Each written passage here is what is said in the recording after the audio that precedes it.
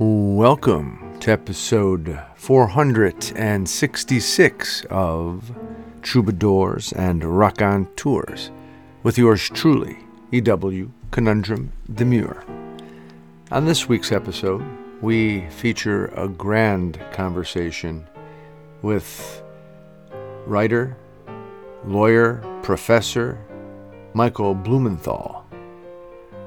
We discuss growing up in the Washington Heights section of Manhattan, being lost, having time to figure things out, justice, the human condition, Hungary, white space on the page, his relationship with David Souter, drinking with George Conrad, Carl Jung, the human psyche, the power of evil versus the power of good. Just some light subject matter. A grand conversation with Michael Blumenthal this go-round. We have an EW essay titled Branches, and we share an excerpt from Leo Tolstoy's Anna Karenina, and we have a poem called Prince. All of this, of course, will be imbued with the wonderful energy of several great tunes. It is so nice to be with you. Let's get to it then. Episode 466 of Troubadours and Raconteurs.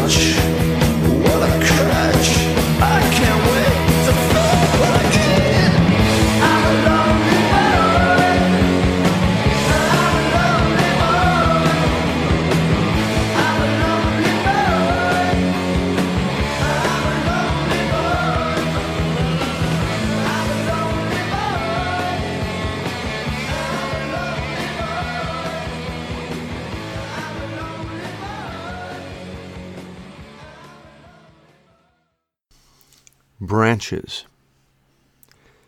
The years are numbered, and you wonder if you are ever going to get it. David Sedaris reminded me the other night during a lecture the importance of connection, hearing, listening, seeing. It's April 1st today, and being a fool is on full display. Walking around the neighborhood up in these mountains with a white, long, uneven beard, balding with a ponytail, and pockets filled with plastic bags from the grocery store, as I walk Katie Girl on a long leash. The clouds are gray and white. The early morning light reflects and refracts through little raindrop spectrums, each a potential origin of rainbows, hanging from early budding branches that form acute angles out of the trunk from which they grow. The road is asphalt and gravel. Curbs are torn up and broken from the plowing too aggressive of winter snow. Katie Girl and I seem to know where to go. The way this all works, the way it all lays still, yet is a part of a natural flow, amazes me throughout these days and nights, despite how clueless and contrite actions might otherwise represent. The life I see in my small fishbowl world. The reach for understanding something so vast and to connect with it is far more easy, I suppose, than actually connecting with you. Until next time, I bid you adieu.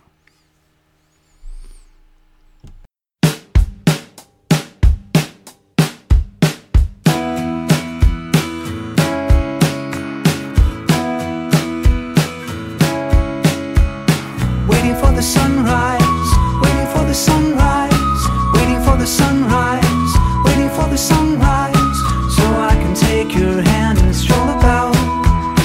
Waiting for the sunrise, waiting for the sunrise, waiting for the sunrise, waiting for the sunrise, so we can go on the streets and see the people smile. Give me your hand, so I can tell you things will be alright. So dark, but it won't be so long. I can take you outside. Waiting for the sunrise, waiting for the sunrise, waiting for the sunrise, waiting for the sunrise, so we can go to the park and roll about. Waiting for the sunrise, waiting for the sunrise, waiting for the sunrise, waiting for the sunrise, so we can go to the docks and watch the boats go by.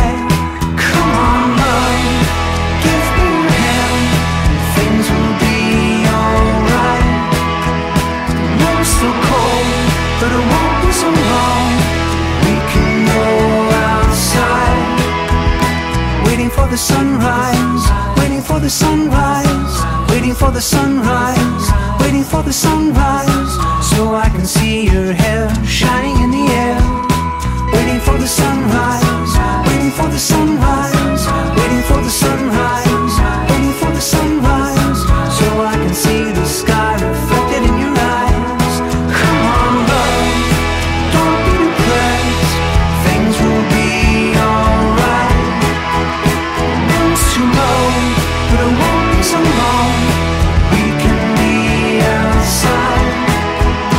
Waiting for the sunrise, waiting for the sunrise, waiting for the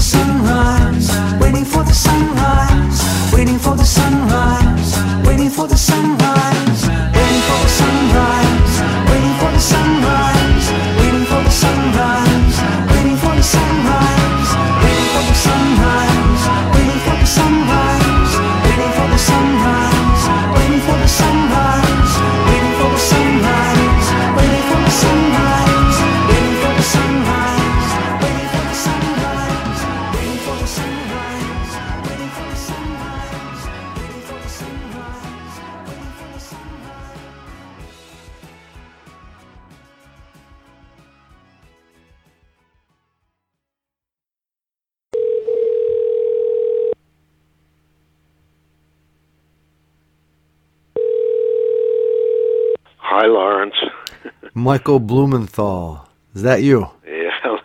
Yeah, that's still me. Hi. It's so nice for you to be with us here at Troubadours and Rock on Tours. Thank you. My pleasure to be with you. Let me get started first by sharing a little background information for our listeners. Michael Blumenthal, formerly Director of Creative Writing at Harvard, graduated from the Cornell Law School in 1974 and was visiting professor of law at the West Virginia University College of Law from 2009 through 2017. His first collection of short stories, The Greatest Jewish American Lover in Hungarian History, was published by Etruscan Press in 2014. And Etruscan also published his 8th book of poems, titled No Hurry, Poems from 2000 through 2012, in 2013. He is the author of the memoir All My Mothers and Fathers, HarperCollins, 2002, and his novel Wine Stock Among the Dying won Hadassah Magazine's Harold U. Riblo Prize for the best work of Jewish fiction. A collection of his radio essays for NPR entitled Just 3 Minutes, Please, Thinking Out Loud on Public Radio, was published in 2014.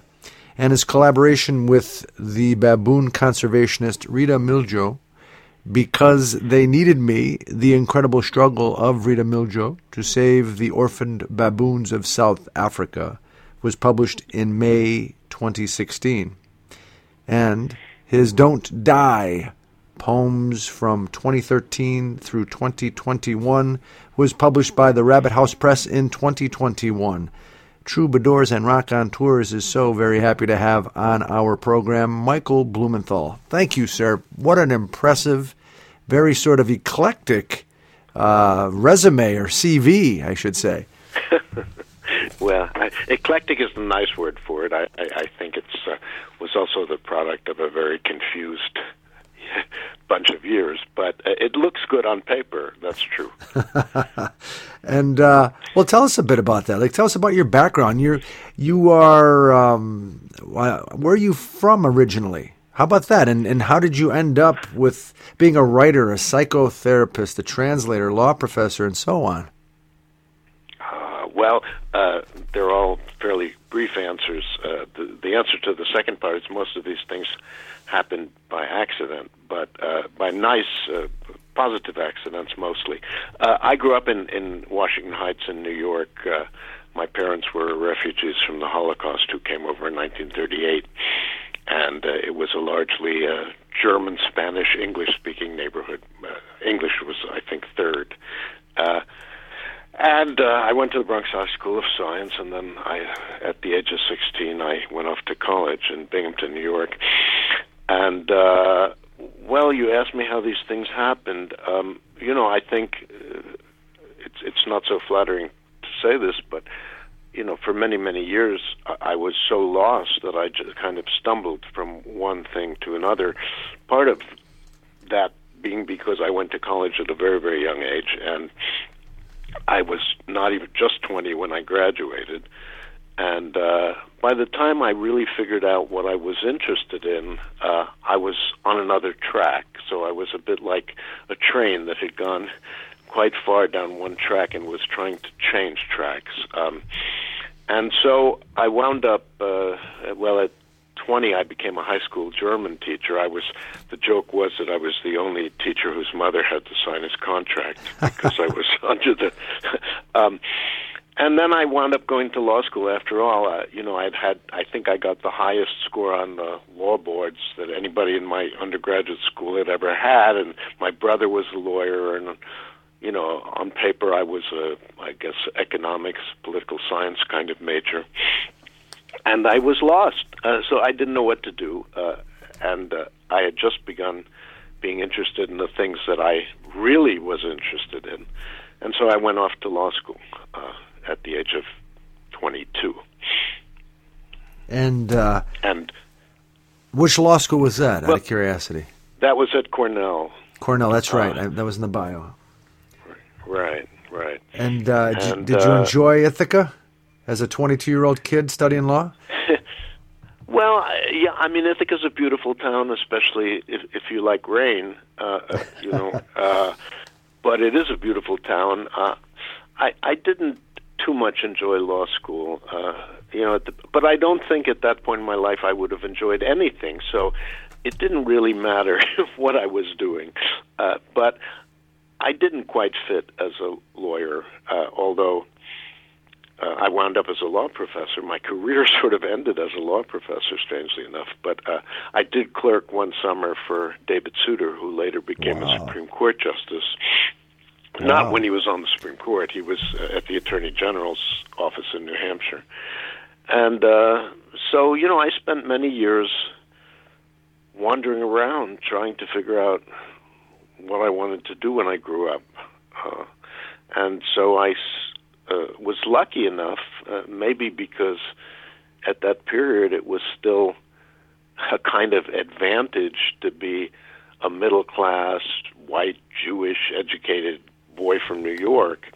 And you could make the kind of mistakes I made or fall into the kinds of things that I fell into. I don't know if that would be possible now, but I was lucky, in a sense, to come of age at a time when you could still sort of make all kinds of mistakes and still wind up somehow with your feet on the ground.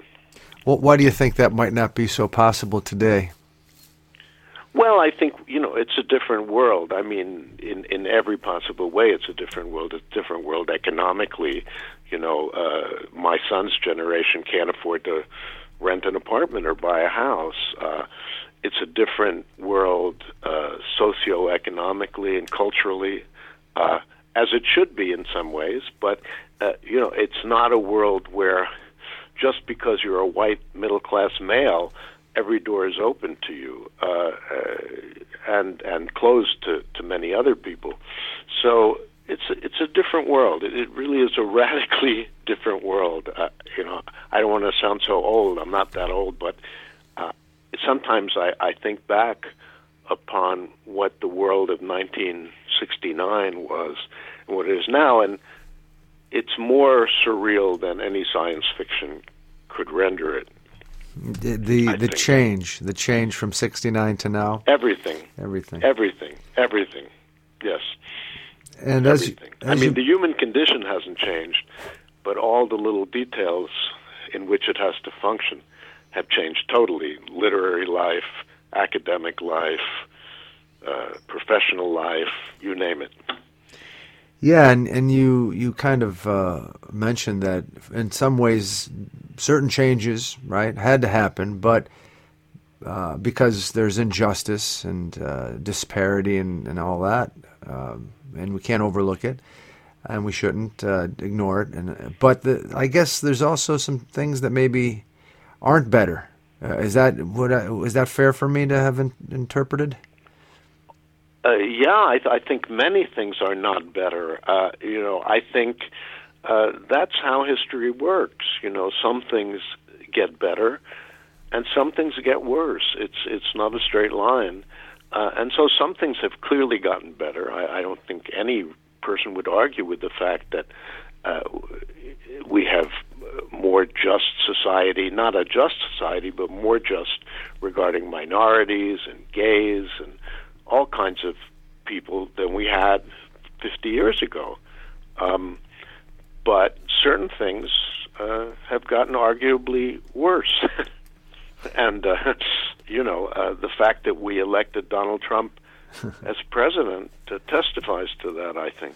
How much worse can it get than that? Yes, it makes me laugh because that whole period was so absurd. And people... I don't know about where you live, but people still have, you know, Trump signs in their yards around here. Well, I live in a state that voted 74% for Trump. This is the second Trumpiest state in the union after Wyoming. So, yes, you can still find many of them here, and he would win by more today. Isn't that wild? I mean, it's like, you are an educated person. You have spend a lot of your time learning about how the mind works and how to do research, how to communicate, how to be a critical, independent thinker, and then to look around and see a lot of fellow citizens who don't exercise any of that, aren't interested in any of that. That must drive you nuts? Well, I have never gotten over the shock and the shame of Trump's election. It changed my view of everything. But, one thing I realized, I often write, not often, but I occasionally write editorials for the newspapers. And I just wrote a piece called The Mythology of Common Ground. And one thing that this election and these last 4 or 5 years have made me realize is, we talk about looking for common ground as if it was just out there and had gotten misplaced. All we need to do is find it. But what I have come to realize is we don't have much common ground. I mean, certain of us have common ground with certain others of us. But on a day-to-day level, the lives of people are so different. The lives of people in McDowell County, West Virginia, are so different from my life.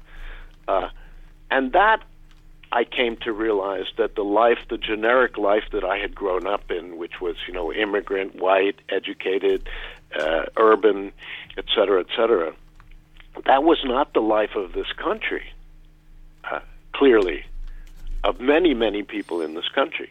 And so I now see everything in another way. I see this country and even the world, if you look around what's happening, not just in this country, but the other country I live in, Hungary, has its own version of Trump, except he's a smart version of Trump, which is even more dangerous. Yeah, it's like a DeSantis here, Yeah. So I don't want to spend too much time talking about that jamoke, but I do find it compelling and important to hear what folks who do value what this country stands for, and also value the potential of the human mind, how they respond to what seems to be totally, impractical and sort of counterproductive, especially with your own. What people, a lot of people are voting against their own interest, as I think you probably would agree. That's right. I don't want to spend too much of our conversation about that. We want to talk also about your writing, and what is you shared with us that you were trying to figure out what you wanted to be, what you wanted to do. Is it safe to say that maybe poetry is high up there on that list, and writing is high up there on that list? Well, it certainly became that way. I'm not one of those people who knew very young that he wanted to be a writer, and there were no books in my house. My parents weren't educated. The only books we had were Reader's Digest condensed books, so there were no books. And I didn't really even know you could be a writer. It didn't quite cross my mind, just the way I didn't know you could be a primate zoologist. And so what happened, I think, is like many people who stumble into writing, not everybody, but I was lost, and I was trying to get found, and I was looking around for ways to find myself, and I'd always been good with language, and I'd always liked reading, but I wasn't a real literary person. And then, just as I was graduating from college, all my literary interests started to peak, just as I was at the exit door instead of at the entrance door. And so, I read suddenly D.H. Lawrence's Women in Love, and that sort of changed my view of things. Or I read Tolstoy. And then when I was in law school, I'd never been to a poetry reading, for example. I went to a poetry reading by Robert Creeley, who's not a poet who had much influence on me as a poet, but the reading had a profound influence on me. I went to the reading, and then for about 3 weeks in a row, every night I went to the Cornell Library and listened to the tape, because I was sort of transfixed by the fact that language could be so meaningful, that little bits of language could be so meaningful and powerful as they were to me that night. And then, I graduated and I was still lost. I went to Washington in a job I knew I would hate, and did. And I just started to write, and I wrote and wrote and wrote and wrote. And then, of course, you can't become a writer without being a reader. So I also started to read much more. I sort of embarked on a self-education program that took place in the mornings in Montrose Park in D.C. from about 6 in the morning till the time I had to go to work. And I just kept writing. And, of course, like many of us who write, the beginning, it was pretty awful stuff. It was embarrassingly awful stuff. It took me a long time to write what I thought was my first poem. I mean, I had been writing things that looked like poems. They had a lot of white space on the page, but they weren't. And then, once that started, I became obsessed. It was all I wanted to do. It was more important than women, even. It was all I thought about, and was all every spare minute I wanted to read and write. And that lasted for quite a number of years. When you say a lot of white space on the page, so you figured you were writing poetry. What do you mean by that, a lot of white space on the page? Well, there are very few things in this world easier to fake than writing a poem. I hate to say it, but I believe it's true.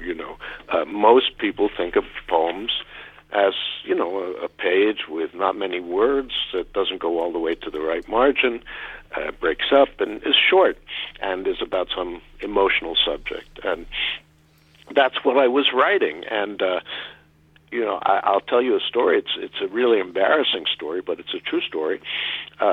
I was in Washington. I was working as a lawyer for the Federal Trade Commission. I was working on an investigation of the California raisin industry. So I was spending most of my days on the telephone with Armenian raisin farmers in Fresno.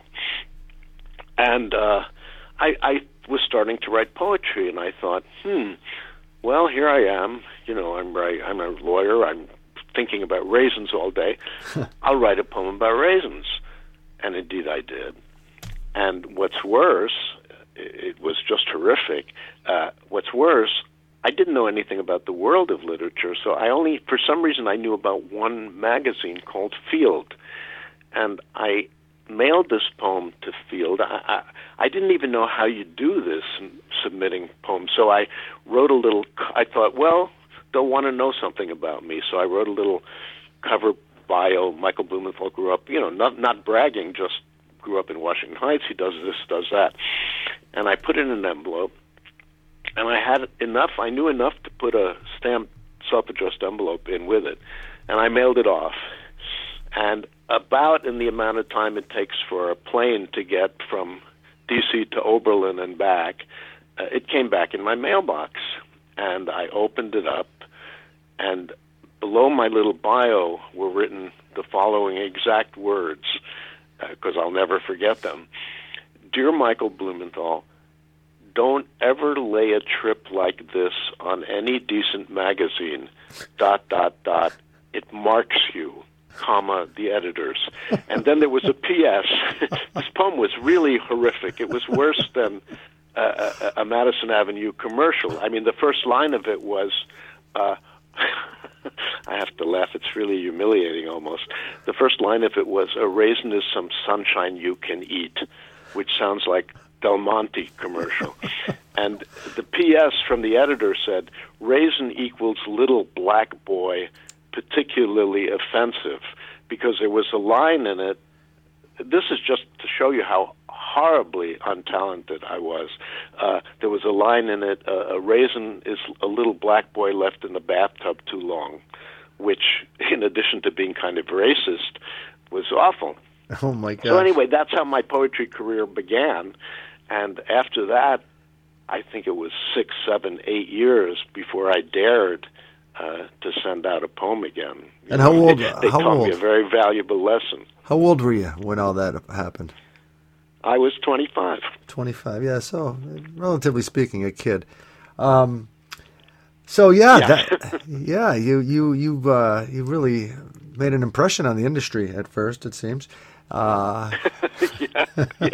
And I'm curious, what about the law? When you read the law, I studied law too, and I oftentimes find the law to be beautiful when it's certain passages inspire a sense of an ideal of justice or and such. Do you find that too? Yeah, absolutely. I mean, I've always liked rhetoric. I've often in my spare time sort of write presidential inaugural addresses and speeches. I was a speechwriter for a short time in Washington, not for the president, but for the head of the Humanities Endowment. Yeah, I think, and my friend and former boss, David Souter, was a good example of that because he really found the law to be beautiful. He was a very poetic person, a very literate person. So yeah, it's a different kind of beauty, and sometimes, of course, it can be just boilerplate, boring, repetitive English. But I think almost any language has the capacity to be beautiful if it's used by someone who has the ability to make it beautiful. Whether it's medical language or, but that's not everybody for sure. Well said. Well, we're talking with Michael Blumenthal today on Troubadours and Rock on Tours, and you mentioned Hungary, and you spend a lot of time there, summers in particular. A lot. Why? Why? What's the connection? And why do you like it so much? Again, I told you that most things that happened to me happened by accident, and this kind of happened by accident. It was 1992. I'd been to Hungary briefly in 1986 to Budapest and thought it was beautiful and interesting, but I wasn't there long. I was there for about a week. And then 1992, I was teaching at Harvard, and I invited E.L. Doctorow to give a reading. And he came, and he read, and then there was a party reception for him afterwards. And he said, I want to introduce you to Julia Debreceni, my Hungarian translator. And it turned out that his Hungarian translator had a year's fellowship at Harvard. And we became friends. She had a child exactly my son's age, and we became friends. And then one day we were talking, and I said, I really like Hungary. I'd love to go back there sometime. And she said, well, why don't you apply for a Fulbright? I can get you an invitation. And that's how I wound up in Hungary, really just by accident. And then, that changed my life in many ways. What year was that? What year was the first? That was 1992. Thank you. And the Fulbright was extended 3 times, so I lived in Budapest for 4 years, from 92 to 96. My son was 2 years old and spoke fluent Hungarian by the time he was 3. As will happen, I met a lot of interesting people. I met some, very well-known writers and dissidents, among them George Conrad, the writer who was a well-known dissident and a well-known writer. Yeah. And one thing led to another, and then one day I was having a drink with George, and he said, well, why don't you bring your family to our little village and rent a house in the vineyard for the summer? And it sounded terribly romantic. So we drove out there, and it turned out it was just a beautiful, beautiful place, and rented a house and spent 2 or 3 summers like that. And then I guess it was 1997, we were living in Texas at the time, and I was invited to the Czech Republic to give a talk, and I stopped in the same village, in the Hungarian village where George and his family lived. I stayed with him. And I'm a very impetuous person. I don't think things over too well, but I sometimes do smart things by accident. And I decided I really wanted to buy a house in the village, and so I asked around, was there a house for sale? And there happened to be a house for sale that had been the priest's house. It was uninhabited, had been uninhabited for about 10 years. And I called a friend of mine who was an architect in Budapest, and I said, would you come out here and look at this house with me? And we couldn't get the keys, so we just looked through the broken windows sort of into the house, and I said, should I buy it? And he said, yeah, buy it. And so I had one day left in Hungary before I was flying back to the States. I literally drove to the nearest town of any size, to Polsa. I found a lawyer. We went to search the deed. It was because foreigners couldn't buy land in the vineyards, but they could buy in the village. I signed a whole bunch of papers.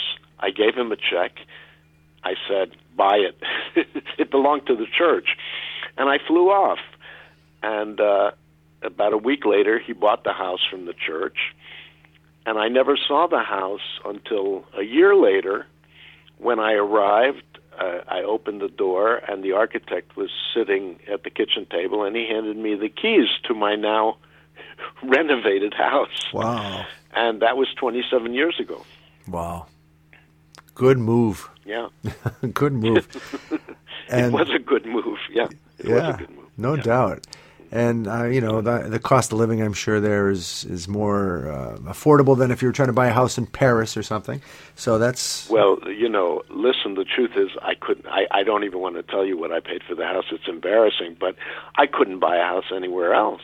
That was one of the reasons. I couldn't have bought a parking space in Boston for what I paid for that house.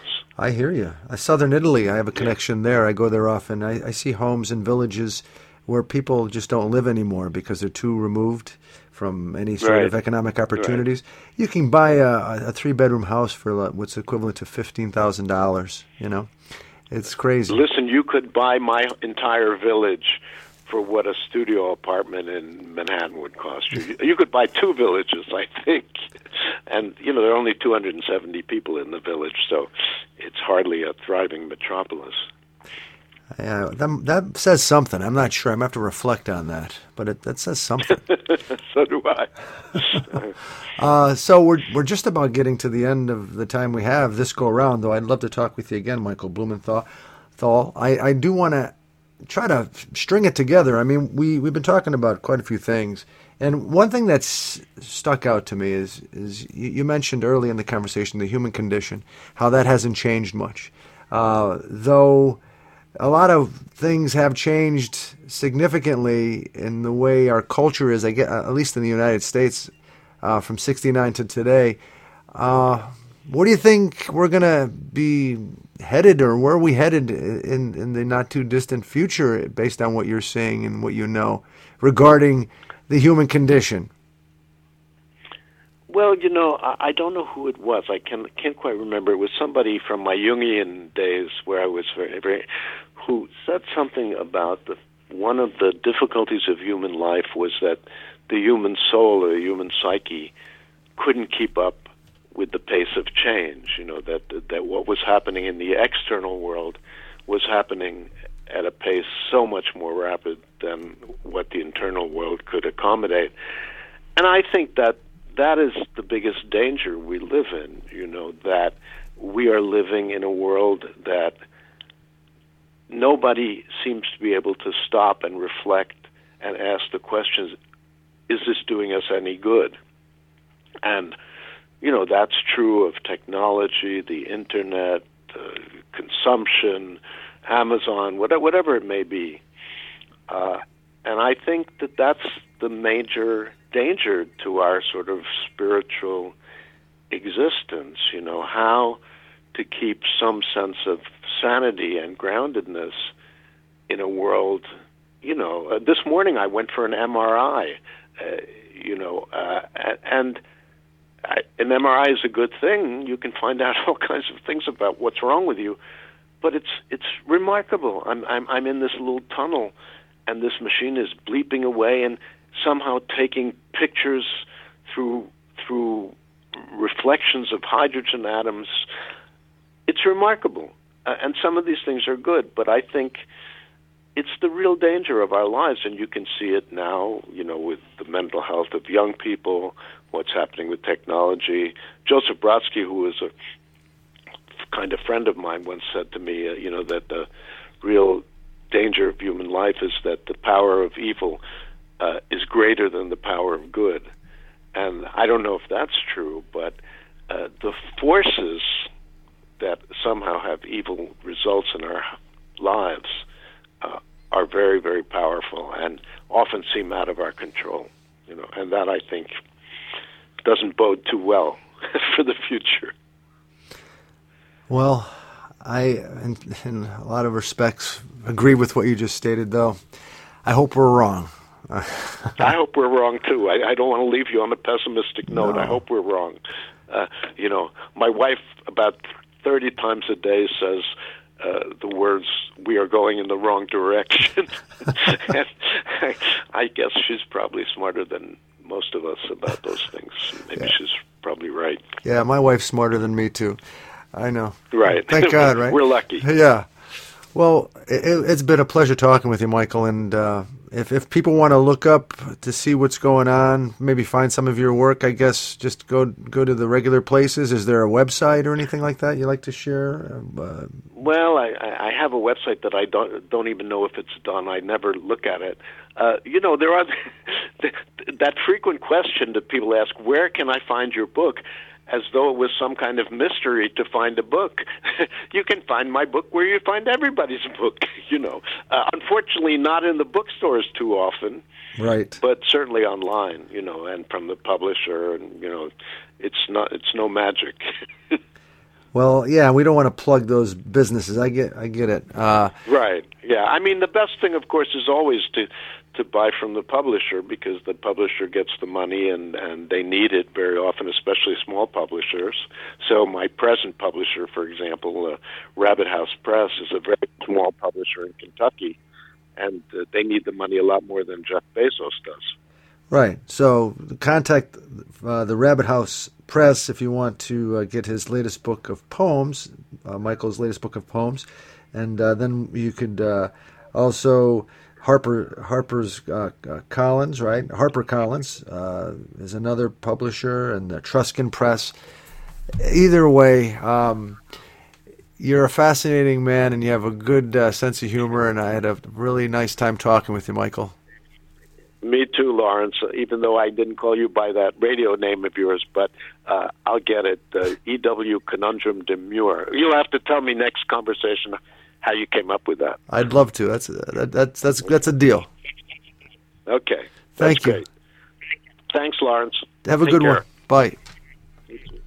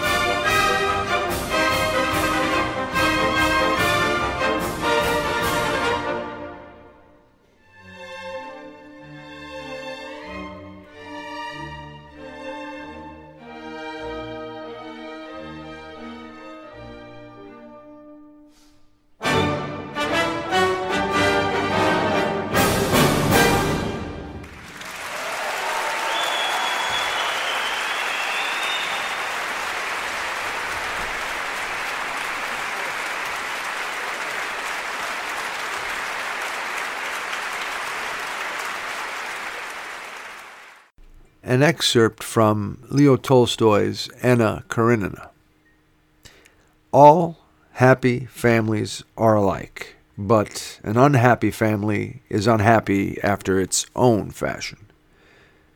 Everything had gone wrong in the Oblonsky household. The wife had found out about her husband's relationship with their former French governess and had announced that she could not go on living in the same house with him. This state of affairs had already continued for 3 days and was having a distressing effect on the couple themselves, on all the members of the family, and on the domestics. They all felt that there was no sense in their living together under the same roof, and that any group of people who chanced to meet at a wayside inn would have more in common than they, the members of the Oblonsky family, and their servants. The wife did not leave her rooms, and the husband stayed away from home all day. The children strayed all over the house, not knowing what to do with themselves. The English governess had quarreled with the housekeeper and had written a note asking a friend to find her a new place. The head cook had gone out right at dinner time the day before. The undercook and the coachman had given notice.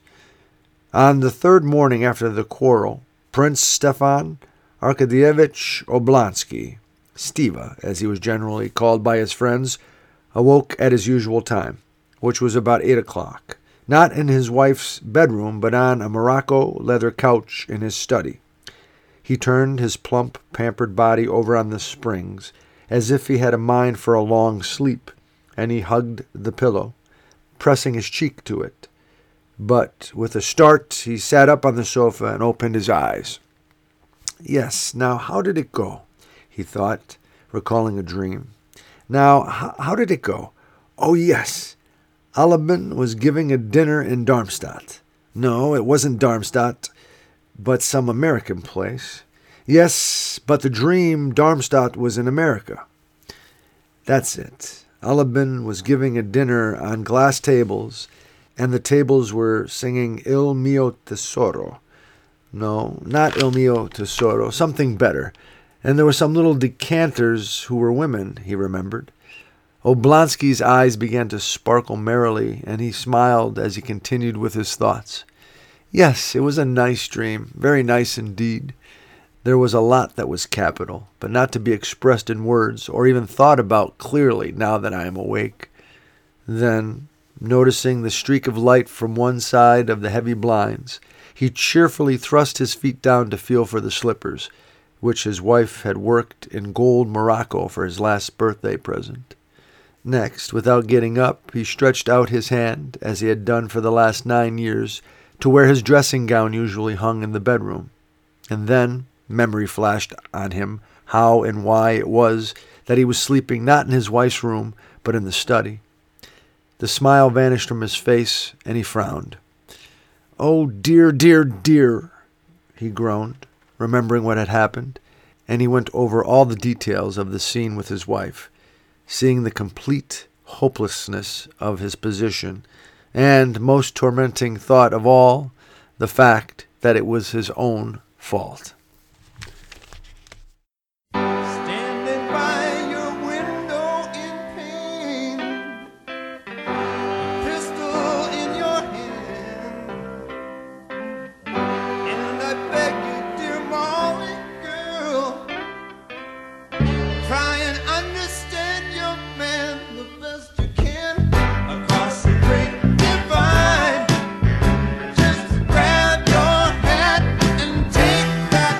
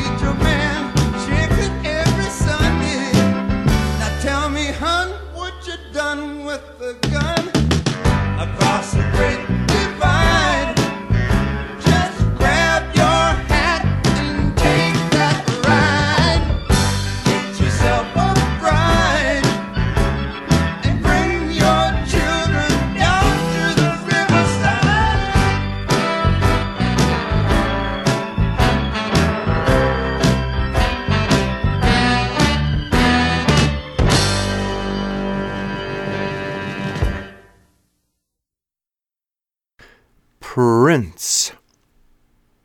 Tree trunk next to the slam dunk, you said you could provide. I, me, my, do not abide, dude. Rude boy and crude girl. Prince promises a twirl, if only you can remember how to be sweet and complete with charm and soul. I can barely pack my laundry sack. This self-destruction must end before I become too old.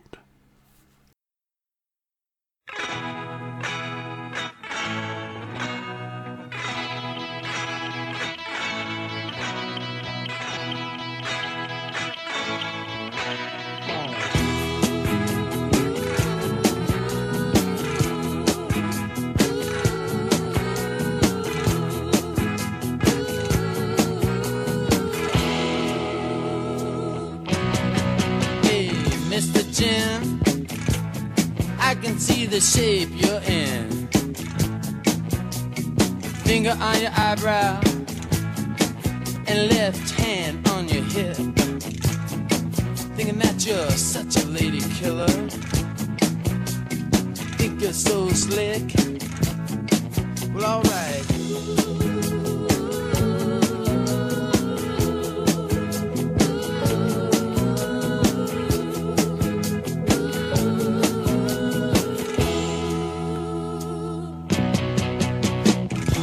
Johnny, he caught a plane and he got on it. Now here's a razor in the wind, and he's got a pistol in his pocket. They say the man is crazy on the coast. Lord, there ain't no doubt about it. Well, alright.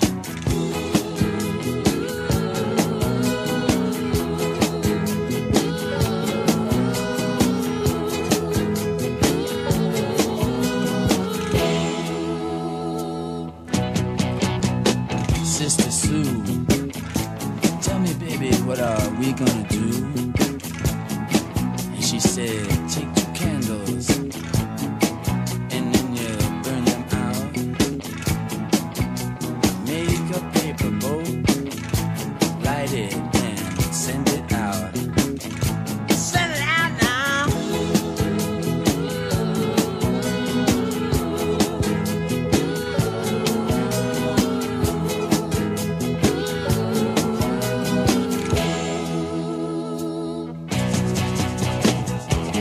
Rosita, ¿dónde vas con mi carro, Rosita? Usted sabe que te quiero, pero usted me quita todo. Ya me robaste mi televisión, mi radio, ahora quiero llevar mi carro. No me haga así, Rosita.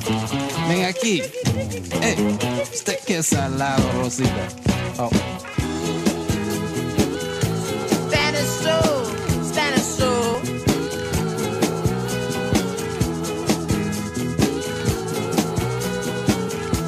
Hey Johnny, they're looking for you, man.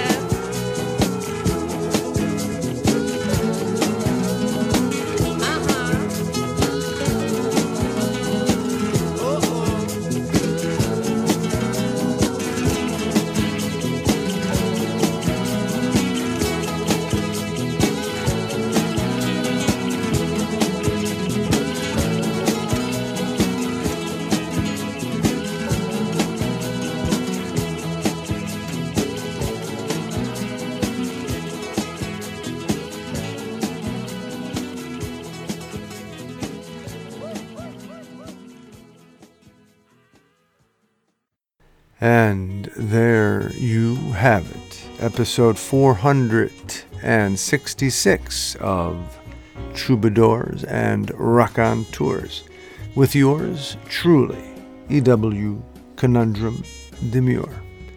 I'd like to thank those folks who made this episode possible. First and foremost, Michael Blumenthal, Leo Tolstoy, and these musical artists: Thelonious Monk, The Clash, Death Cab for Cutie, the Hungarian National Orchestra, The Band, Mink DeVille, Branford Marsalis, and Terence Blanchard, too. And of course, I would like to thank you for listening. Until next time, let's do our best to enjoy this time. Take care of yourself and others, too.